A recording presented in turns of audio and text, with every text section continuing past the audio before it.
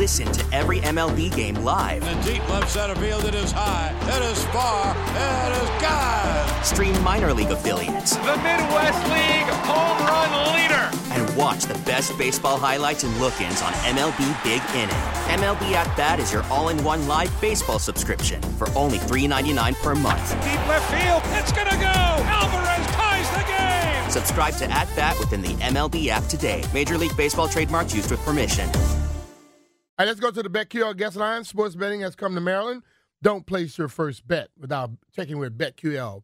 BetQL analyzes every game to find you the most profitable betting opportunities. Get 3 free days of BetQL access by downloading the BetQL app or visiting BetQL.com. Let's go straight to the phone lines and go to Barry Zaluga. You can see Barry on Twitter with his namesake. How you doing, Barry? What's going on, brother? What's up, Brian? How are you? Doing well. Thanks. I'm doing fine, man. I mean, JP just he left me, went to vacation, and he left me by myself, so. Somebody's got to do it, man. Hey, somebody. So guess what? I'll get him back in a few weeks, believe me. Yeah. But what's anything new on the sale of the Commanders? So not really that I know of firsthand. I mean, I think last week was such a big, bang, bang developments with first the Post story that Dan Snyder is essentially seeking protection from future actions against him if he does give up the team, which is, riled up NFL owners and may, in fact, lead to, that elusive can 3/4 of them come up with a vote to vote him out. And then the ESPN report the following day that really traces all the bad blood between Snyder and his former minority partners back to this line of credit that Dan apparently took out that they didn't know about, led to some accusations of financial impropriety and maybe even criminal activity. So it just bubbles, Brian. It just bubbles. And then, where are we on Jeff Bezos? You would think a reporter at a paper owned by Jeff Bezos might know something about that, and I don't know anything about it. I mean, we're not. He's not in the cubicle next to mine, so I don't have access to that. But it feels like this is such an important development. We can talk about Sam Howell and Eric Bieniemy and Ron Rivera and all the stuff that for normal franchises would be the talk of an off season, Mm-hmm. but there's nothing more important than who owns this team and if Dan Snyder sells it. So as much as your heart rate gets up thinking about all this stuff, I take the long view and say if this ends with a sale at any point, that's the most important thing. That should be the goal for any fan that there's a new owner, a new direction, and new hope at some point in the future. Yeah, I've been looking at it with the wait-and-see approach because I looked at some stuff yesterday, I think it was, that popped up. I think Rappaport put out something that said, well, some friend of somebody sent him some stuff saying that this guy, I forgot the name of the person, was working on finalizing the deal to purchase the team. I'm like, okay, why did you post that? Because that basically said nothing. And it's like, let's say you or I walking down the street and somebody come up and say, yo, man, my friend's dad's about to buy this team. I don't think that's enough information for me to run to put on social media. Yeah, and I think we probably talked about it this way before. Like if somebody said to me, would you that would own the Washington Commanders in, say, March 2024, I would say, no, I bet that somebody else owns it. I would say, I think more than a 51% chance that he sells it. But I think you can simultaneously live in a world in which you won't believe that a sale has actually occurred until the ink is dry. I mean, there's such a massive opportunity for a bait and switch here. And I think this fan base and those of us who have been, you've been in that building as an employee, you've been a media member here for as long as I've been here. I think those of us who have been around it and been exposed to it have been almost conditioned into pessimism or skepticism about, could a good development, a major good development actually happen? every time we think, oh, there's plans for a new stadium, well, something else falls through. It's with something this massive, just the 2+ decades of, oh, we've been disappointed again, has kind of got us into a mentality where it's hard to be hopeful about that stuff, if that makes any sense. That makes a lot of sense to me. And I think for me, when I hear a lot of stuff myself, I know people in and out of this city that works in different spots, and I really believe a new ownership comes, DC becomes back into the race of getting a stadium built in it. Do you see that, or you don't? You think DC is completely out of it? No, I think it's a moving target, Brian. I mean, the current constitution of the DC Council certainly has a lot of members that are opposed to the RFK site as a use for a football stadium. They want it to be. They need more affordable housing. They don't want it to infringe on the neighborhood in a way that they think it would out there. I'm not in that camp, and I actually have on my list of things to do to reach out to some of those council members and talk through that issue. The stadium was there. There's plenty of space around it. It's not, they only 15 years ago held 81 baseball games there a summer. It's not overly disruptive. I don't live that far from there on Capitol Hill, and I don't find it to be offensive. But you do have to, navigate the current political structure, whoever's in those seats at the time. We know the name had to change. The name has been changed.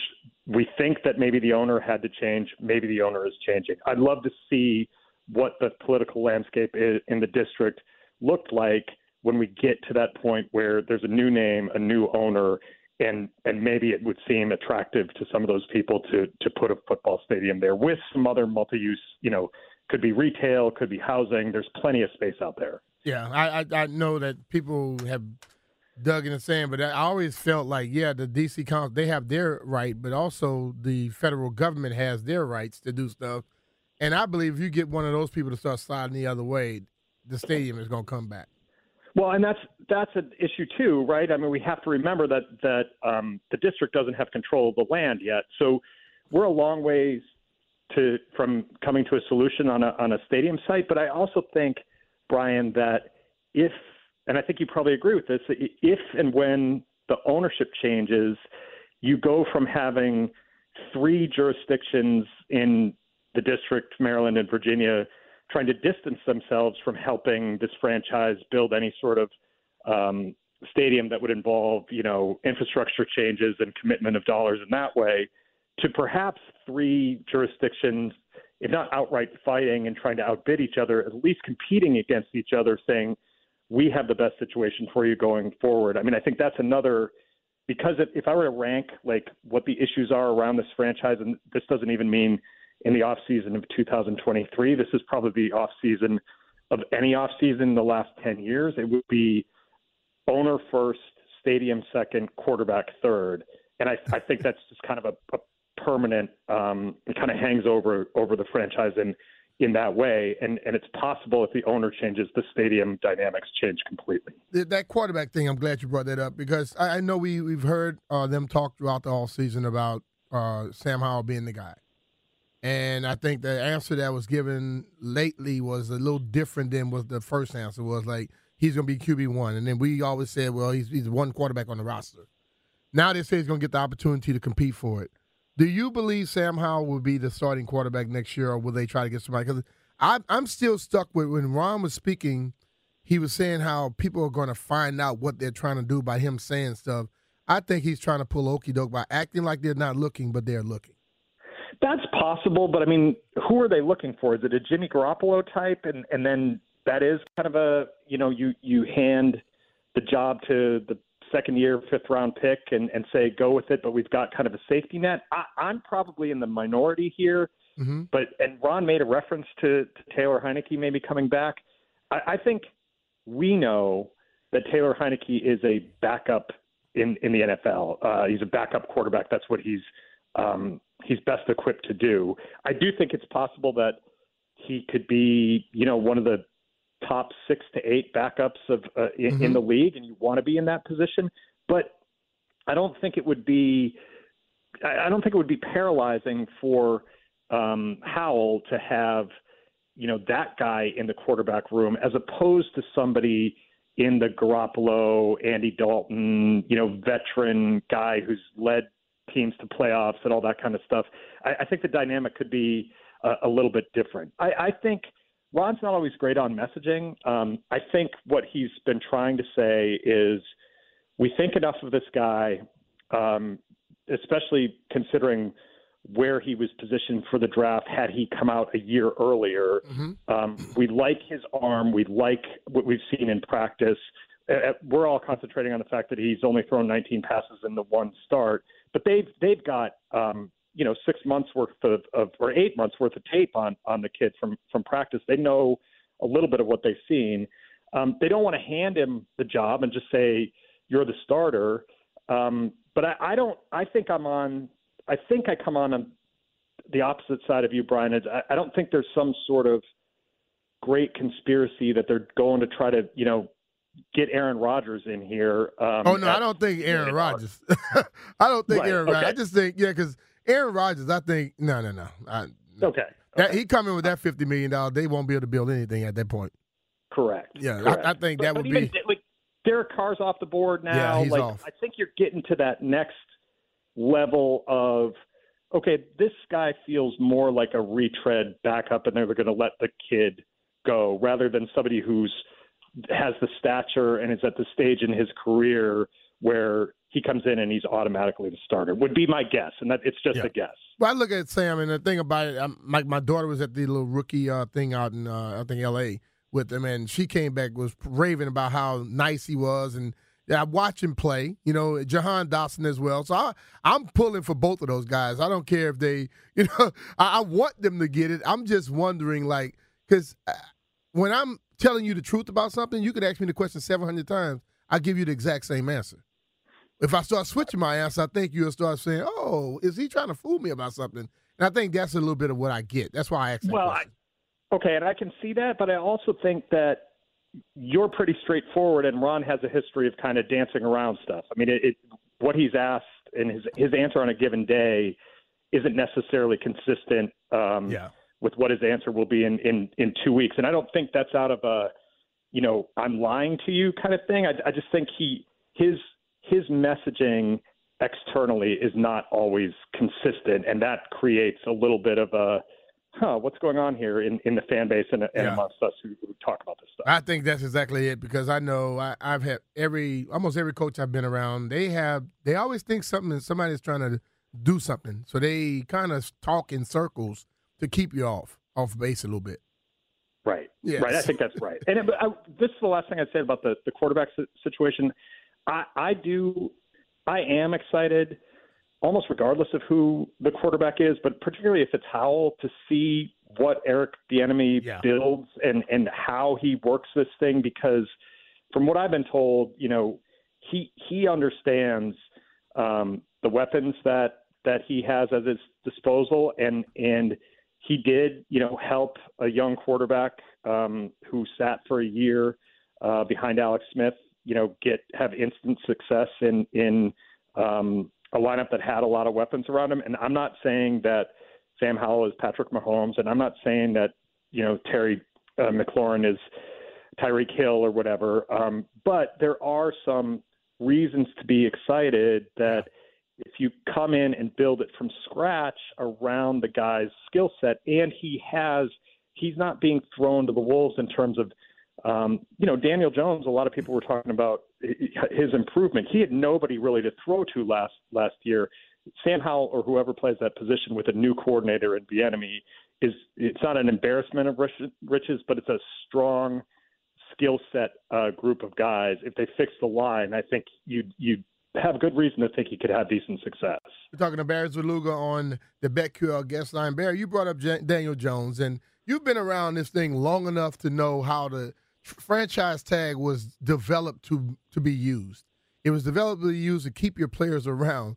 But did you ever think that it was going to have Lamar Jackson and Daniel Jones being both possibly tagged for the same amount of money? that's mind-boggling. I mean, it just doesn't seem like the body of work adds up. But in fairness to Jones, he got a coach who understood his skill set and maximized it in Brian Daboll, even though they didn't have great weapons around him. And that could change this offseason if they go for a receiver in the draft or whatever. The Lamar thing is just it's just baffling because the Ravens publicly say, John Harbaugh at every turn says, this is our guy. I love him. We love him. We love him. We love him. You wonder about how much not having a professional agent actually has impacted this thing. Not knowing anything personally, I would think that's a factor. But it's just crazy to think that somebody who's been an MVP and is, the unquestioned centerpiece of one franchise, and a guy who, on opening day of the 2022 season in New York, I don't even think the fan base would have been split on whether they wanted him out of there. I think it probably would have been 65-35 against Daniel Jones. Mm-hmm. Those don't seem like equal valued people or players. Nah, they don't. And for me, I was there when they started talking about all the franchise tag, and we were looking based at the NBA how they can keep their top players year after year after year. And this thing has gone from that mindset to basically it's like a punishment, It's weaponized. Yeah, it's weaponized to where we don't want to give you a long-term deal. We're going to give you the franchise tag. And normally when a guy gets tagged, I start expecting within 2 years he's gone from the team because they can't do it the third year because you're going to have to give them the average of the top 5 plus 30% on top of that. They're not going to ever do that. It gets you back to Kirk Cousins' time here, and we can debate whether he was the right person for the job for the long term. He's certainly unquestionably the most productive quarterback they've had here over a period of years since the Super Bowl years. And I think it'll be interesting to see what happens with Daron Payne on that. He's going to make a lot of money in 2023. He's not guaranteed anything beyond that. What does that create? Ill will with the front office? Can they get a deal done before the season? It doesn't mean they can't extend him and get something done longer term. But you're right, Brian, that the intent and the reality all these years later are not adding up. And I don't know enough about it to say it needs to change, but it definitely it has gone from, you got the franchise tag, that means you're going to make, X amount of dollars. Well, that's great for you, to, wow, they don't want you long term. And this is, what have you done for me lately, league? Yeah. And if you only have this 1 year deal, you're probably out of here in a couple of years. Like the average fan looks at the $18.9 million and they go, that's a lot of money. But I think Daron Payne and his agent look at the fact that if he was on an open market this year, he'd get $22 million on a long-term deal and probably get about 45 of that up front. Yeah. And so that 18 to 45 makes a lot of difference. And I think that fans need to understand, don't get me wrong, everybody would say that $18.9 million is a tremendous amount of money for 1 year. And if you told 10-year-old Daron Payne that somebody would pay him that much money to play one season of football, you'd be jumping up and down, and his parents would be jumping up and down. But the market matters. Yeah. And it's your duty as a player to understand that your careers are short and they are fragile, and it's your job, not in a selfish way, but in a practical way to read the market, to understand the market, to understand your own worth. Because if you're not making proper market value, that brings the market down for everybody else. So it reads as a selfish thing for players. It shouldn't read that. Fans should understand, these guys have to get what they're worth. They have to do right by themselves. This is a multi-billion-dollar industry. And if the money is not going to the players, it's staying with the owners. And who wants them to get richer and richer and richer? So I'm almost always on the players' side in this situation. I think it's just like, as simple as when you do appearances in a certain town, and if you're at a certain level, you can't accept a certain amount of money. Because if you cut down, then you hurt the other people behind you. I think it's the same thing in football. So, And the people that, like, they look at the money, they got to understand they operate in a different atmosphere than we all do when it comes to money. So we can't compare our money to their money.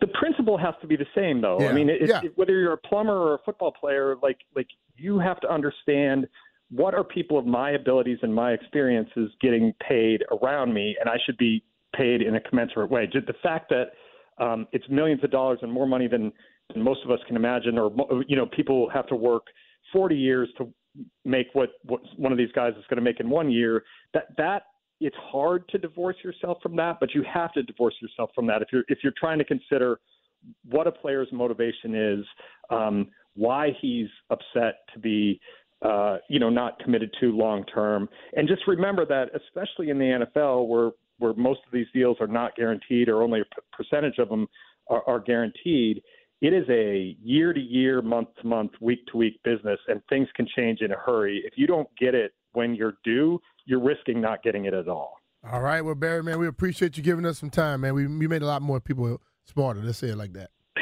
Thanks, Brian. I appreciate it. All right, we'll talk to you next week, man. That's Barry Svrluga joining us here from the Washington Post. You can get him on Twitter at Barry Svrluga. Join us on the Beck Hill guest line. We're going to take us a quick break here, and when we get back, let's talk about that a little bit. Daniel Jones, Lamar Jackson, both possibly will be tagged. Does that seem fair to you in any way, looking at what Lamar has accomplished and what Daniel Jones has accomplished? You mentioned Finley, 106.7 The Fan. We'll be right back. Baseball is back, and so is MLB.tv. Watch every out-of-market regular season game on your favorite streaming devices, anywhere, anytime, all season long. Follow the action live or on demand. Track 4 games at once with multi-view mode and catch up with in-game highlights. Plus, original programs, minor league broadcasts, and local pre- and post-game shows. Go to MLB.tv to start your free trial today. Blackout and other restrictions apply. Major League Baseball trademarks used with permission.